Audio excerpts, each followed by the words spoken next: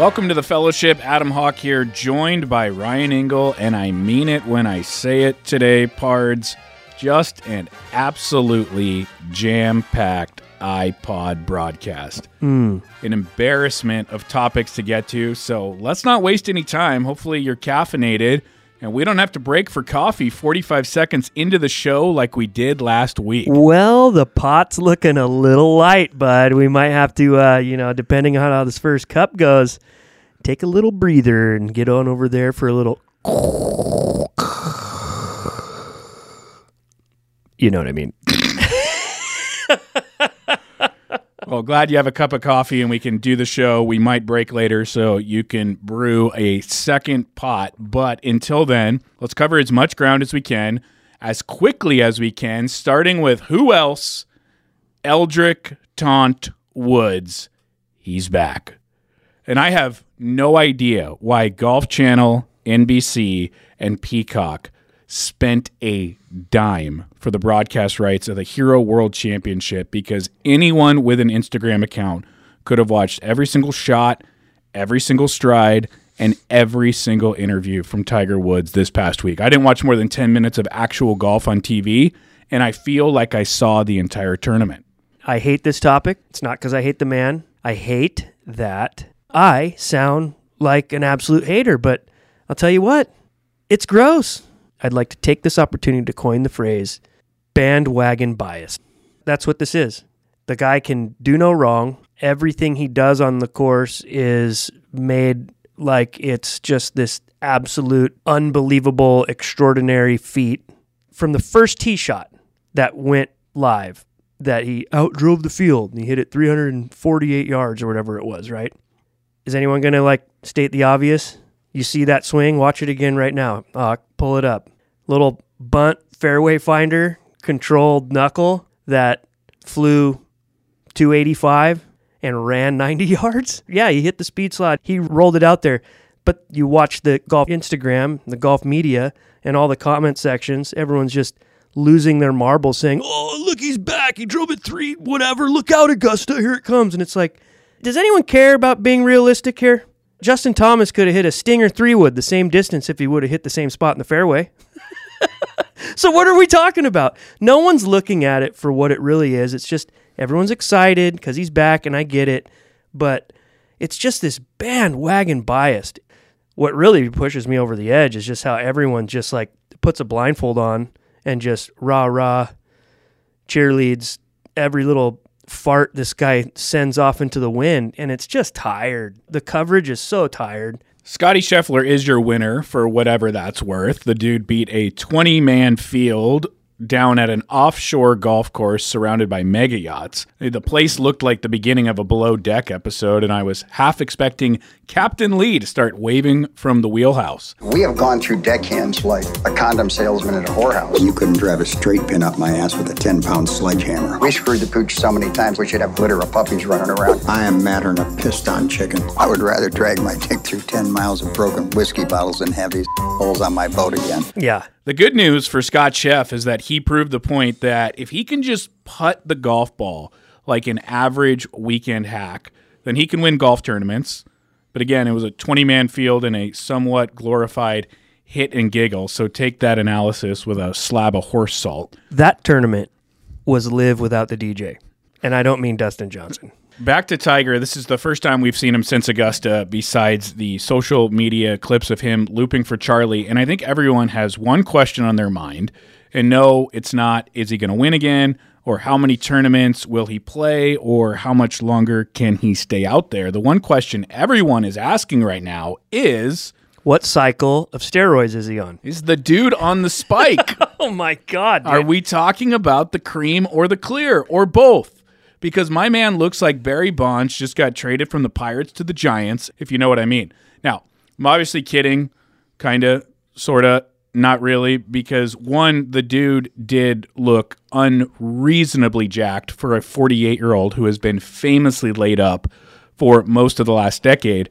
And if you think I'm totally just goofing by asking if he's on the juice, just go and look at any of the 10 million Instagram posts about this guy over the last 5 days, and you're going to see at least 100,000 comments asking or insinuating the exact same thing. Now, obviously, no one knows what he's doing or taking. Who's to say this guy hasn't had an immense amount of downtime the last 8 months and just dropped anchor on the bench press and went after it? We know he's got a personal chef and all sorts of training at his disposal, so it's not at all unlikely that he could have gotten to that Schwarzenegger build totally naturally. But let's pretend that he is juicing, and let's ask ourselves 2 questions about it. Why? And do we care? To the question of why, it's no secret that one of the best and most desirable benefits to steroids is their ability to help the body recover.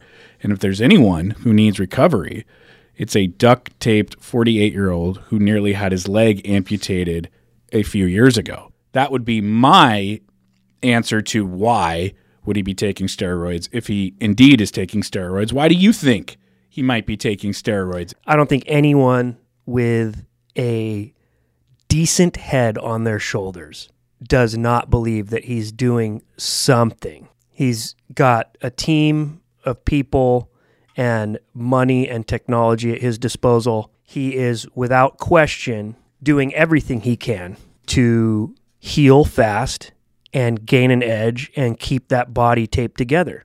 And on top of that, he looks ripped. The tell for me is not like, well, look how buff he is. Look at his neck or look at his traps. Yeah, I get it. He looks buff. But dude, no one else in that tournament this weekend was sweating like that guy. He was sweating so bad that it was saturating his hat and dripping off of his bill while he was putting. Anybody with a fucking brain knows that something is going on there, because one of the major side effects of taking TRT or testosterone boosters, whatever like that, is it opens up the pores in your sweat glands and you sweat more. It's literally what happens. And this guy is fucking pouring sweat out of his body 10, 20, 30 times more than anyone out there. Okay, let's take a time out for a quick second because I do want to clarify something. We don't know that he's on steroids, and in no way am I sitting here saying, yes, we know he's on it. We're just talking about it because it really was one of the big takeaways from seeing him out on the golf course for the first time in a long time. I'm not going to say whether he is or he isn't, but Engel, it sounds like you think that he is. I don't know if it's steroids. What I'm saying is he's clearly doing something, because this is the benefit that we all have. Tiger Woods has been on TV up close and personal for a long time. So we have a long history of data to go off, and this doesn't pass the smell test. When he started getting more buff, remember recent years when he won the Tour Championship and he's changing his shirt halfway through the round? When he was younger, he never sweat like that. Some people sweat a lot, but you don't change into that sweat category without changing something in your intake. He's clearly doing whatever he can to piece his thing back together because, quite frankly, he has to. He's a bionic man. He has more screws and plates in his body than Cousin Eddie from Christmas Vacation. You serious, Clark? Clearly, he needs any edge he can get, and he's going to get it because he has it at his disposal. Why is the tour not drug testing him? Well, how do you get a billionaire to take a drug test, and how do you get a billionaire to fail one? They know they can't touch him. Look how much everyone covers for him. Why would you want to touch him? Because cheating's cheating. It's golf. No one's bigger than the game of golf, and that's my problem with Tiger Woods is he's always kind of acted like he was. You know, that's my problem recently with Rory McIlroy. It's like, shut your mouth, dude. You're there to get the ball in the hole. Don't care what you think. Okay, so my second part of the question was, do we care? Sounds like you do, and you care because no one is bigger than the game of golf. I, for one, if Tiger Woods was taking steroids and we found it out, I wouldn't care. I am so numb to steroid use at this point, and really, who isn't? It's why everyone just lobs out that accusation as a fact whenever they see someone more jacked than they think he or she should be. And it's just a part of life now with athletes. We assume they're all taking things we've never heard of that are so advanced that they're going to skirt any kind of test. And we even trot out lines like, if you ain't cheating, you ain't trying. So I don't know that I'd care. I'd rather see a roided up Tiger Woods than no Tiger Woods at all. And if anyone deserves to take steroids, it's this guy. And how much do steroids really help your golf game? What steroid helps you with a super feely chip shot or a 45-foot slider? It helps him get to Sunday because he can't fucking walk. There's that. Well, thanks to technology, you have a 140-pound guy like Matt Fitzpatrick hitting it 300 yards. So I don't even know how much steroids would help with driving the golf ball. I think it just helps with recovery. Right. Which, yes, in my mind, is cheating. I just don't know that I care. And I mean, consider how much the conversation has changed around the Baseball Hall of Fame. You have people who vowed to lock Barry Bonds out, now saying it's not a Hall of Fame without him in it. And you have voters who feel that way too and have changed their take. So I think when you see enough of something, you just get numb to it, and I don't care anymore. What do you think would give him more of an advantage? The spike or taking a golf cart? God, I don't know. Aren't they two in the same if you really think about it? Yeah. People have been arguing for the golf cart for Tiger Woods for a long time. And to me, that's more of an advantage. This is, again, just touching on the very issues I have with all of this. No, you don't deserve it. No one deserves it. No one gets special treatment. You can't get from here to there. Sorry, bud. See ya. Bye. That's the problem. Everyone thinks that this guy gets a special privilege just because it was so exciting to see someone pump his fist in the air and go, woo, and have these celebrations. He captured a generation of wannabe jocks to get excited about golf. Good for them. But that doesn't merit anything. No. Wait till you get to the senior tour, which he won't even play. And that's another thing. Like, I don't even fucking go and comment on these things because I don't like arguing with nerds anymore. But one of the accounts, Golf Digest or whatever, they made this post and the caption was just like making a big deal like, look how good of a dude Tiger is. He waited for Scheffler at the end to congratulate him. He's the fucking host. Show me a tournament besides Riv and the Hero that he waited for anybody. Because the next time he waits for someone on a tournament that he's not the host, will be the first. If there's ever an ounce of an opportunity to give this guy a pass, he's got 3 million people begging to fucking do it. I get it. Great talent.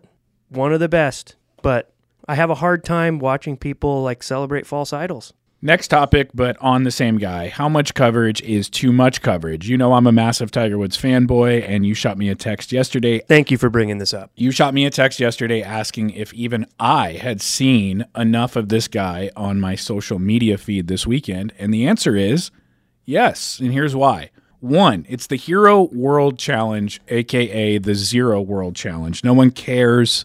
It's not a real event, and it didn't warrant as much coverage as it got. Two, he played very average golf. Dude shot a 75, 70, 71, 72, and finished 20 shots out of first place and 18th out of 20. Well, I think it was a great success. I think if I start playing once a month and get my reps in and get the rust off, I really look forward to the opportunities to just get out here and compete.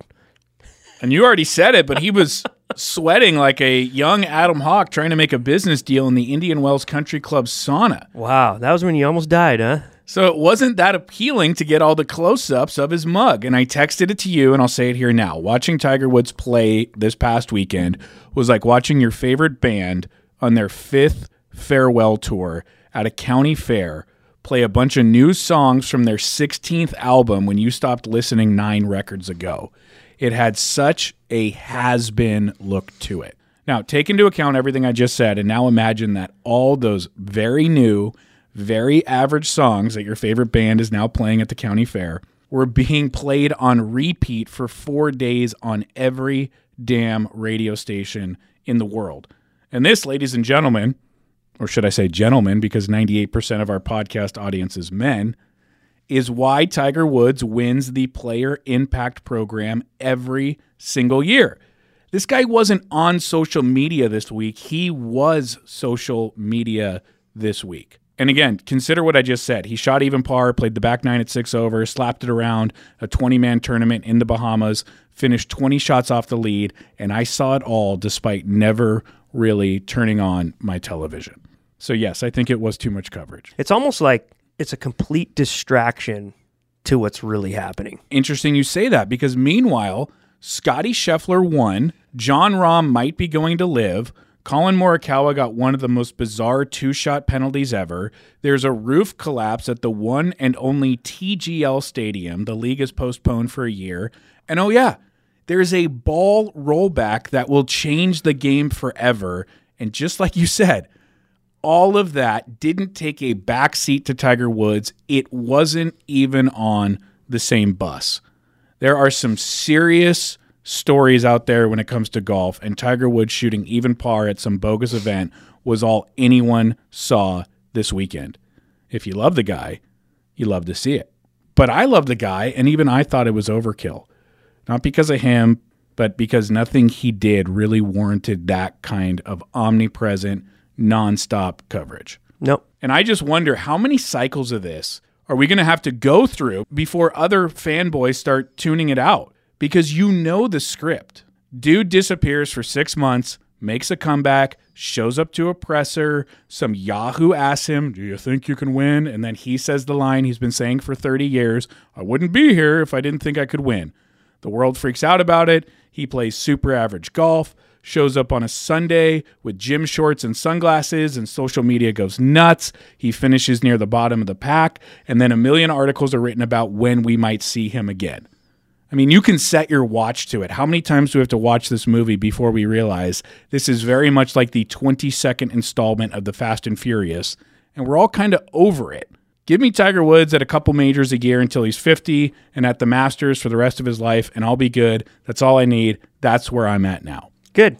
And we move on to the ball rollback, what should be the hottest topic of the day, but it isn't. So here's a very, very quick overview on the ball rollback and what it means for anyone not really paying attention.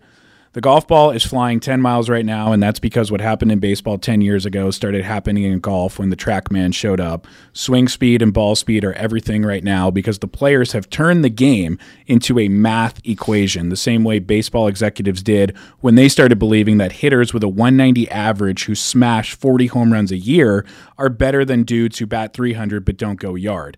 And what do we get in baseball? A bunch of strikeouts, a bunch of walks, and a bunch of home runs, and nothing else. And the product suffered so badly for it that baseball passed rules last year to literally save its game from death by boredom. And now golf is staring down the exact same thing, because now that everyone hits the ball a mile and accuracy is no longer at a premium, you have an incredibly boring, predictable thing to watch.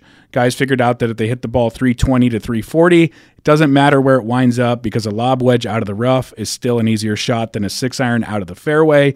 That style of golf has been dubbed bomb and gouge. Bomb it down as far as you can, gouge it out of the rough, make your 10-foot birdie or 2-putt for the easiest par. And what do you know? Tour events are being won at 30 under par. That's boring, but beyond boring, it's not sustainable because technology keeps making these guys longer, but the earth stays the same size, meaning they've already maxed these golf courses out as far as they can go. There isn't any more grass on the properties, and these dudes are still shredding them, and that's created all sorts of problems besides just really boring golf to watch.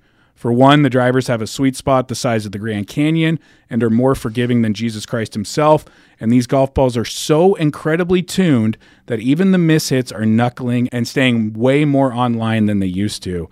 And when they finally return to earth and hit the ground, like you said earlier, they roll out 10 to 80 yards depending on where you are. Yeah. It's video game golf. It's video game golf with no end in sight because every manufacturer has to keep improving their products every single year in order to stay in these bags and stay in the golf shops for all us amateurs.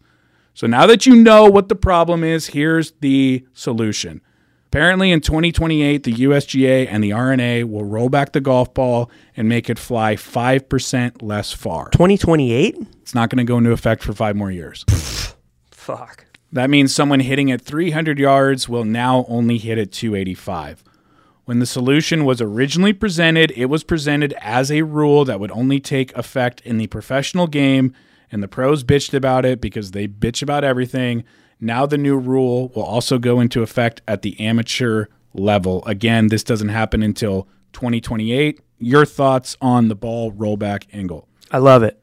I'm going to tell you a story. 17 Indian Wells Country Club Classic course. For a long time, 40-ish years of the Bob Hope Classic, Indian Wells was the favored course among the professionals. 95% of the time, the tournament was decided there on the 18th green. 17 is a dog leg left. There's a bunker through the fairway on the right and big trees up the left side. And with the old technology, you can't cut the corner. You'd have to paint the fairway. So driver brought in the wash on the right and the spiderweb trees, or if you didn't turn it over enough, brought in the bunker. So the play was power 2-iron with a little hook to it. And it was just such a hard shot to pull off, such a sexy shot. And I think it was the year Pavin won. I think it was 88, 89, the year he chipped in on 17. Basically what happened was there was a 3-horse playoff, and Corey Pavin and Mark O'Mara and some other guy, they were in it. And they kept tying after 18. And so they'd start playing 17-18, 17-18. And it was like the third go-around. And from regulation through the playoff hole, Mark O'Mara was teeing off on that tee box, and the other guys were trying to hit driver, and they were squirrely everywhere. And he was hitting one after the other of the sexiest 2-iron draws you've ever seen, rolling out to where sometimes my drives go today when I play that same very hole from the same yardage. And when I go there and you're there in person and I tell that story to whoever I'm playing with or showing the course for the first time, and I'm like, now imagine an old blade with the old lofts, no bounce, putting that down with the tournament on the line, with the old ball, and controlling that right to left, landing it in the perfect spot, and still rolling out to 8-9 iron distance. It's fucking incredible. Way cooler to see, think about, watch, imagine, than fade 460cc driver over the eucalyptus tree to a flip wedge. We've lost all of that coolness of what once was with this 190 batting average home run contest.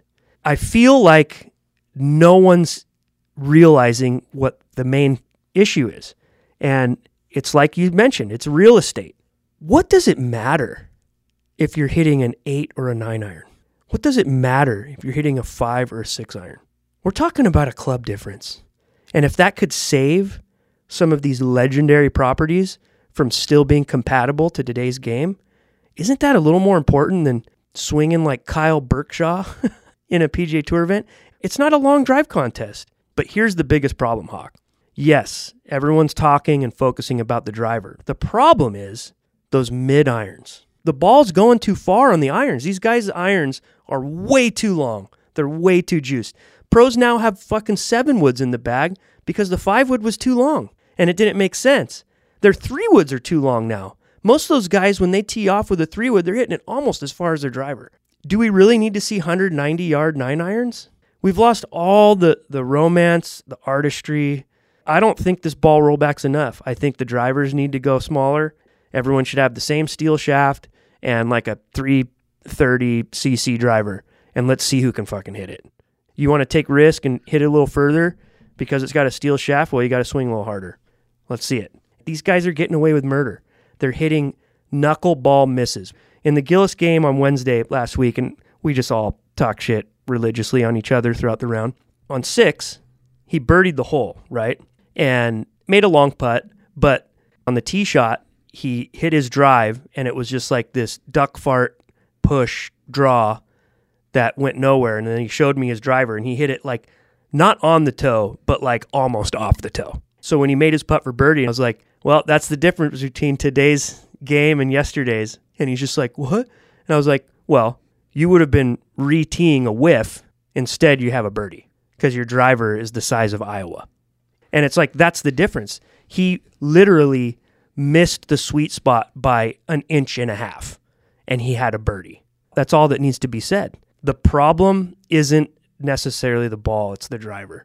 Back in the day, if you were hitting your driver bad, when I played junior golf, it was like, you should shelf that thing, keep it in the bag. Probably best to start teeing off with your 2-iron. And that was thought to be the smarter play. Now these guys have 7-woods that go 260 yards. It's clearly a problem, dude. There's so many rad courses that are 6,800 yards, and the PGA Tour would never even look at them twice, ever again. That's the problem. Unfortunately, these little changes aren't going to make that big of a difference. What I find interesting is how upset the golf world is. And by golf world, I mean the commoners, everybody in the chats. We're talking about grown men typing on a little electronic piece of glass with their thumbs, going straight to emotional responses and personal attacks over a ball going 15 yards shorter. Grow up. What does it matter, dude? It's golf. They're still going to hit it out there. What does it matter if they're hitting a 7-iron or a pitching wedge? Lee Westwood tweeted today, quote, "The distance issue has been a ball and driver combination. It's not just the ball. The driver heads got too big and they developed a ball to maximize this and vice versa. Who knows? We might get back to a place where hitting the driver out of the middle is rewarded again," end quote.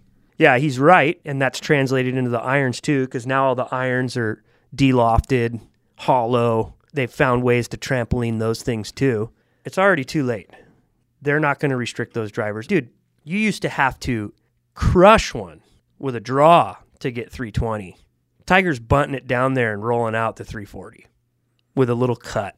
They've made it way too easy for these guys. These guys are incredible. Their success rate of hitting the middle of the club, they don't even have a fucking word in the dictionary for it. It's beyond elite. These guys are freaks of nature. They have a knack for the ball that is so light years ahead of normal golfers that to give them a driver that size with a shaft that tuned and a ball that just wants to fucking jump, it's just not fair.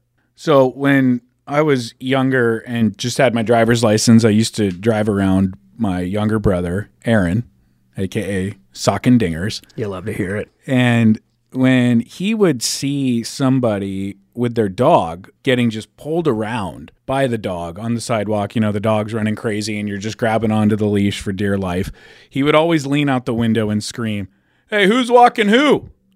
When it comes to golf, who's walking who? Are the manufacturers walking the game of golf right now instead of vice versa? Meaning there's so much money in the equipment industry, and every year they have to put something out that's bigger, better, faster, longer, more forgiving. There has to be a ceiling for it if we haven't already just gone way past it. It's simple. This equation is simple. Keep doing that. There's a difference between amateurs and pros. Give the amateurs all the technology they want. Those are the ones buying the clubs anyways. So there you go.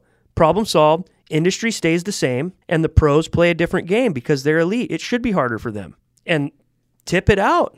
Let's see them try to turn one over and chase it out to the right part of the fairway and go for it with something like way more risky. That sounds like way more exciting golf to me than cutting the corner and watching that thing just bounce 80 yards, then hitting a fucking 180-yard pitching wedge. Come on, dude. You're not fooling anybody.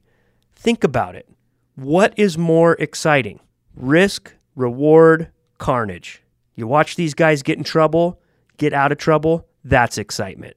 You watch these guys hit the right shot, now that we have the shot tracer that shows the shape of everything, and you see these cool fucking shots that are starting low, climbing and turning over around the corner, trickling out to the dog leg, and then they go for it with something risky that like bounces through something weird and chases on, the crowd goes wild. That's fucking excitement. Watching John Rahm hit a half backswing, 330-yard fade, and then slap a sand wedge 6 feet from the hole and arm lock a fucking putt that goes in. You're telling me that's more exciting? You're kidding yourself.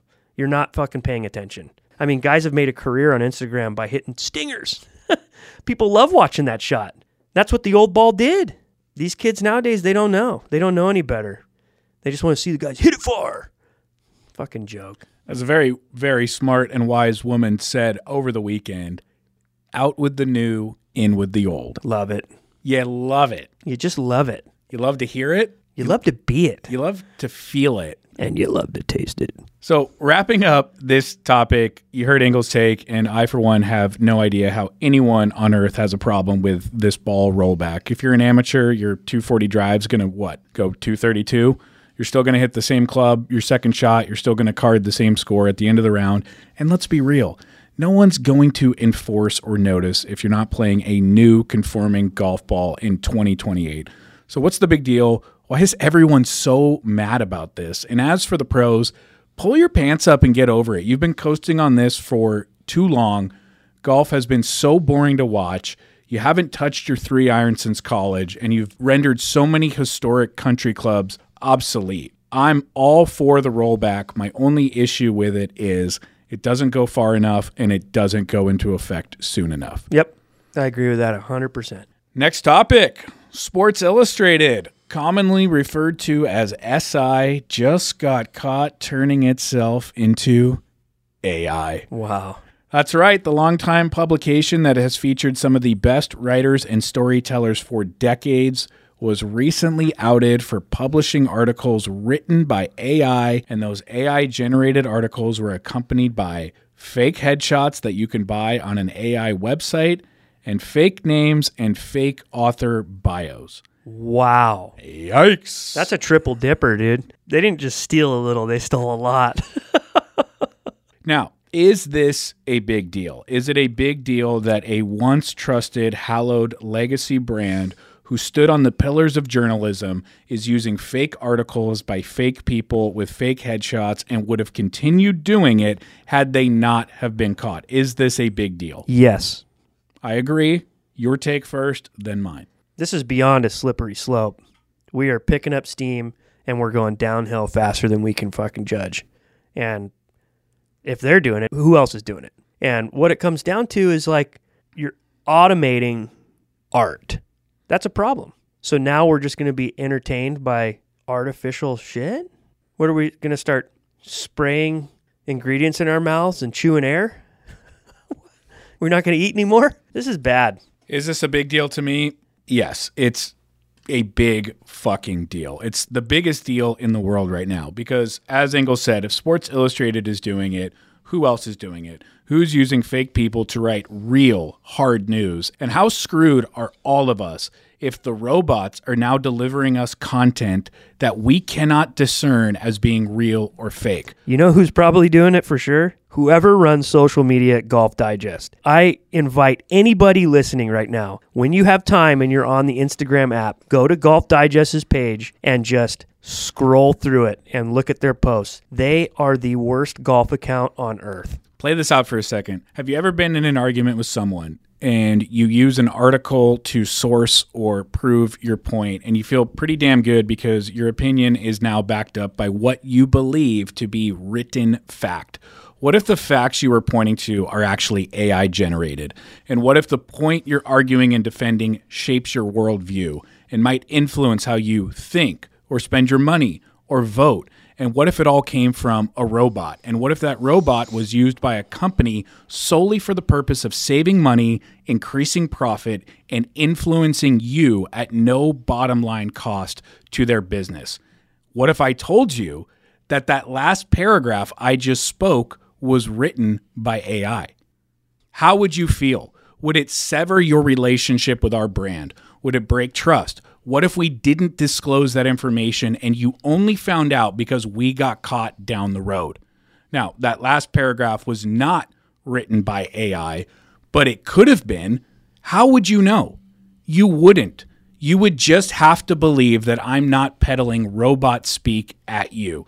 And if you can't tell the difference between real and fake anymore, then how absolutely fucked are we all about to be? And moreover, how screwed are our children? If Sports Illustrated can do this, how many others are doing it and haven't been caught? I'm telling you right now, I am mortified by AI. I think it's pure evil, and no one knows just how bad it can get. And I'm telling you, we are going to ring a bell that we cannot unring, and we're getting closer and closer to doing that every single day.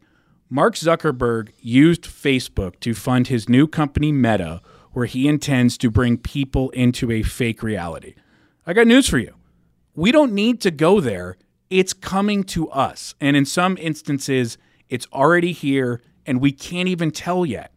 And as the father of a daughter, I can tell you that my biggest fear is how this deep fake technology can be used to hurt young girls whose faces can be convincingly put onto any body. And that body can be part of something very graphic, and that fake video can be produced by a classmate who will have this technology at their fingertips, and that classmate will have the instant and widespread distribution of the internet and text messages and can absolutely ruin someone's life in the blink of an eye because they don't have the maturity at that age to think about how devastating that cruel prank will be for the victim of it. So, does AI scare the living piss out of me? You better believe it. And frankly, I'm somewhat concerned and put off by people who don't share the same fears, because the only reason anyone could possibly champion continuing to develop this technology is because they're either not paying attention or because there's some get-rich-quick scheme at the root of it for them. It's just a lesson for us all, dude, that when you boil it down to its core ingredients, nothing beats analog.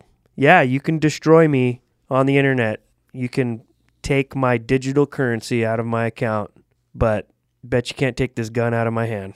And I know that's a graphic example of it, but you see where I'm going with this, is that unfortunately, the more we go down this road, the further we push down it, it's going to divide things into situations like that. You start ruining people's lives with tech, you're going to get people acting up. You don't want that. It's just not worth it, dude. People aren't going to know until it's too late. That's the scary part. The scary part isn't what the capabilities and the possibilities are. The scary part is that no one's going to realize it's over until it's already over. That's what this is about, because you open up the box and that's it, dude. The genie's out of the bottle. That's fucking scary, dude.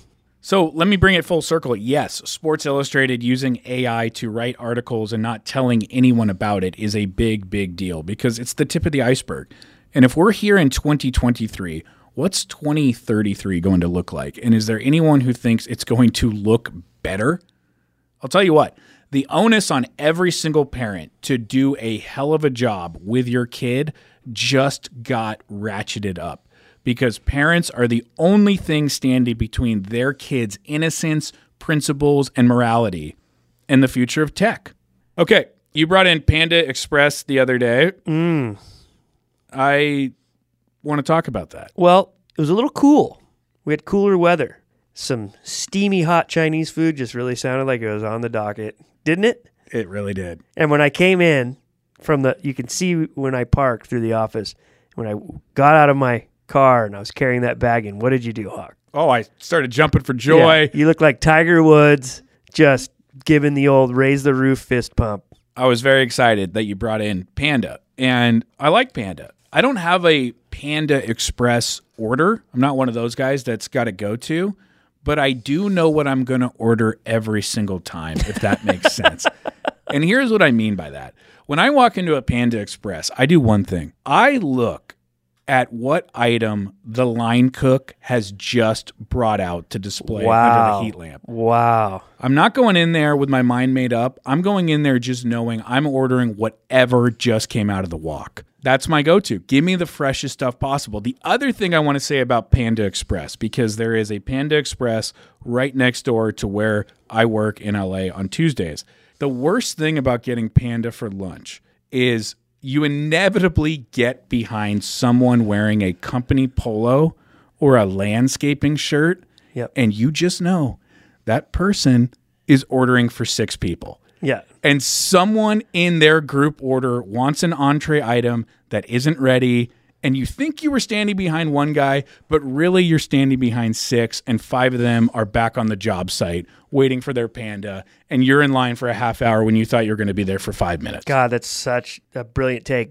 How fast was I back? I was gone for 3 minutes. 3. And I had a sack of fucking food. Well, what happened was we went a little early, so we were ahead of the lunch crowd. But so I went in there, got the thing. I was in and out of there so fast, I almost felt uncomfortable. Like I was like, should I buy something else? I feel like I'm forgetting something. Like this was too fast for me.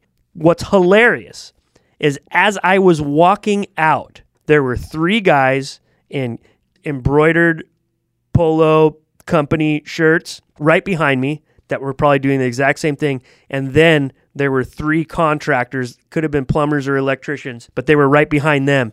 Had I gone 4 minutes later, I would have gotten hawked right there. Panda Express hawked. We made it out. Delicious lunch. It's good every now and then. You can't eat that all the time. No. But I'm a guy who gets orange chicken every time. It has to be by a landslide their most popular dish. Everybody who gets that dish knows that shit is so fucking bad for you. For one, the amount of chicken in each bite is the size of a pea. It's 95% breading, 3% sauce, 1.5% chicken, and the rest is MSG. And it's delicious, but very bad for you. You can just tell. And you know how I know it's bad for you? Next time any of you listening get Panda Express orange chicken, open up the box, get close enough to where it's not going to touch your nose, but you're literally hovering inches away from it, and take a deep inhale. And it hurts the back of your throat where you come up for air going, oh! The shit is chemically advanced, but it's so fucking good. Fried rice, Panda Express, probably the worst fried rice in the world. I still get it. Don't know why. You can just look at the chunks of carrots and peas. You're like, those have been frozen in a bag for 6 months. When carrots have that white dust on them, those aren't carrots anymore. The fried rice is barely fried rice. They're skimping on the soy sauce. I think next time I'm just going to go all chow mein. Equally probably as bad for you, but hey, sometimes you gotta have it. It was delicious, wasn't it? The orange chicken tastes like someone took all the sticks out of orange Tootsie Roll Tootsie Pops and just put it over some rice. I don't even think it's considered normal food or protein. I think the sugar content in that stuff is probably classified as candy. Someone was telling me he's like a health food guy, and we were at the old surfboard factory I used to work at, and I was eating fucking McDonald's or something, and he's like, the sugar content in their bread in the sandwiches is so high that technically that bread is considered candy. Wait till I'm done, asshole. Right. Have you seen the steamed bun on this fillet of fish, you fucker? The best damn bun I've ever had in my life. It's got a little grease on top, too, because like their little greasy fingers, when they grab that thing and throw it in the box, they get a little discharge on top, A little glaze. You're like, oh, God. Should we go get fillet of fishes? Well, I was about to, and then you used the word discharge and glaze. And now I don't know if I'll ever have you ever seen a more perfect golden brown piece of fish? No. No. You could go to a Michelin restaurant and swap the halibut off the plate and just put a fucking McDonald's fillet of fish on there next to all the other garb and present it. No one would know. They'd be like, yep, 5-star. Like, flaky, moist. Wow, it's fried to perfection. Now, you'd have to take the American cheese off because that'd be a dead giveaway. Sure. But filet of fish, no cheese, that's Gordon Ramsay, dude. I wrote a review for the filet of fish on Yelp the other day and said, this is flakier than Cole Young. And on that note, we're going to go grab some lunch, folks. Will it be McDonald's? Will it be Panda Express? Only time will tell. Thank you so much for listening to The Fellowship. We will see you next week, probably on a Tuesday. Monday is a little jammed up. Didn't even get to talk about the SCGA Staff Championship where I got paired with my boss, but I guess we'll do a full recap next week.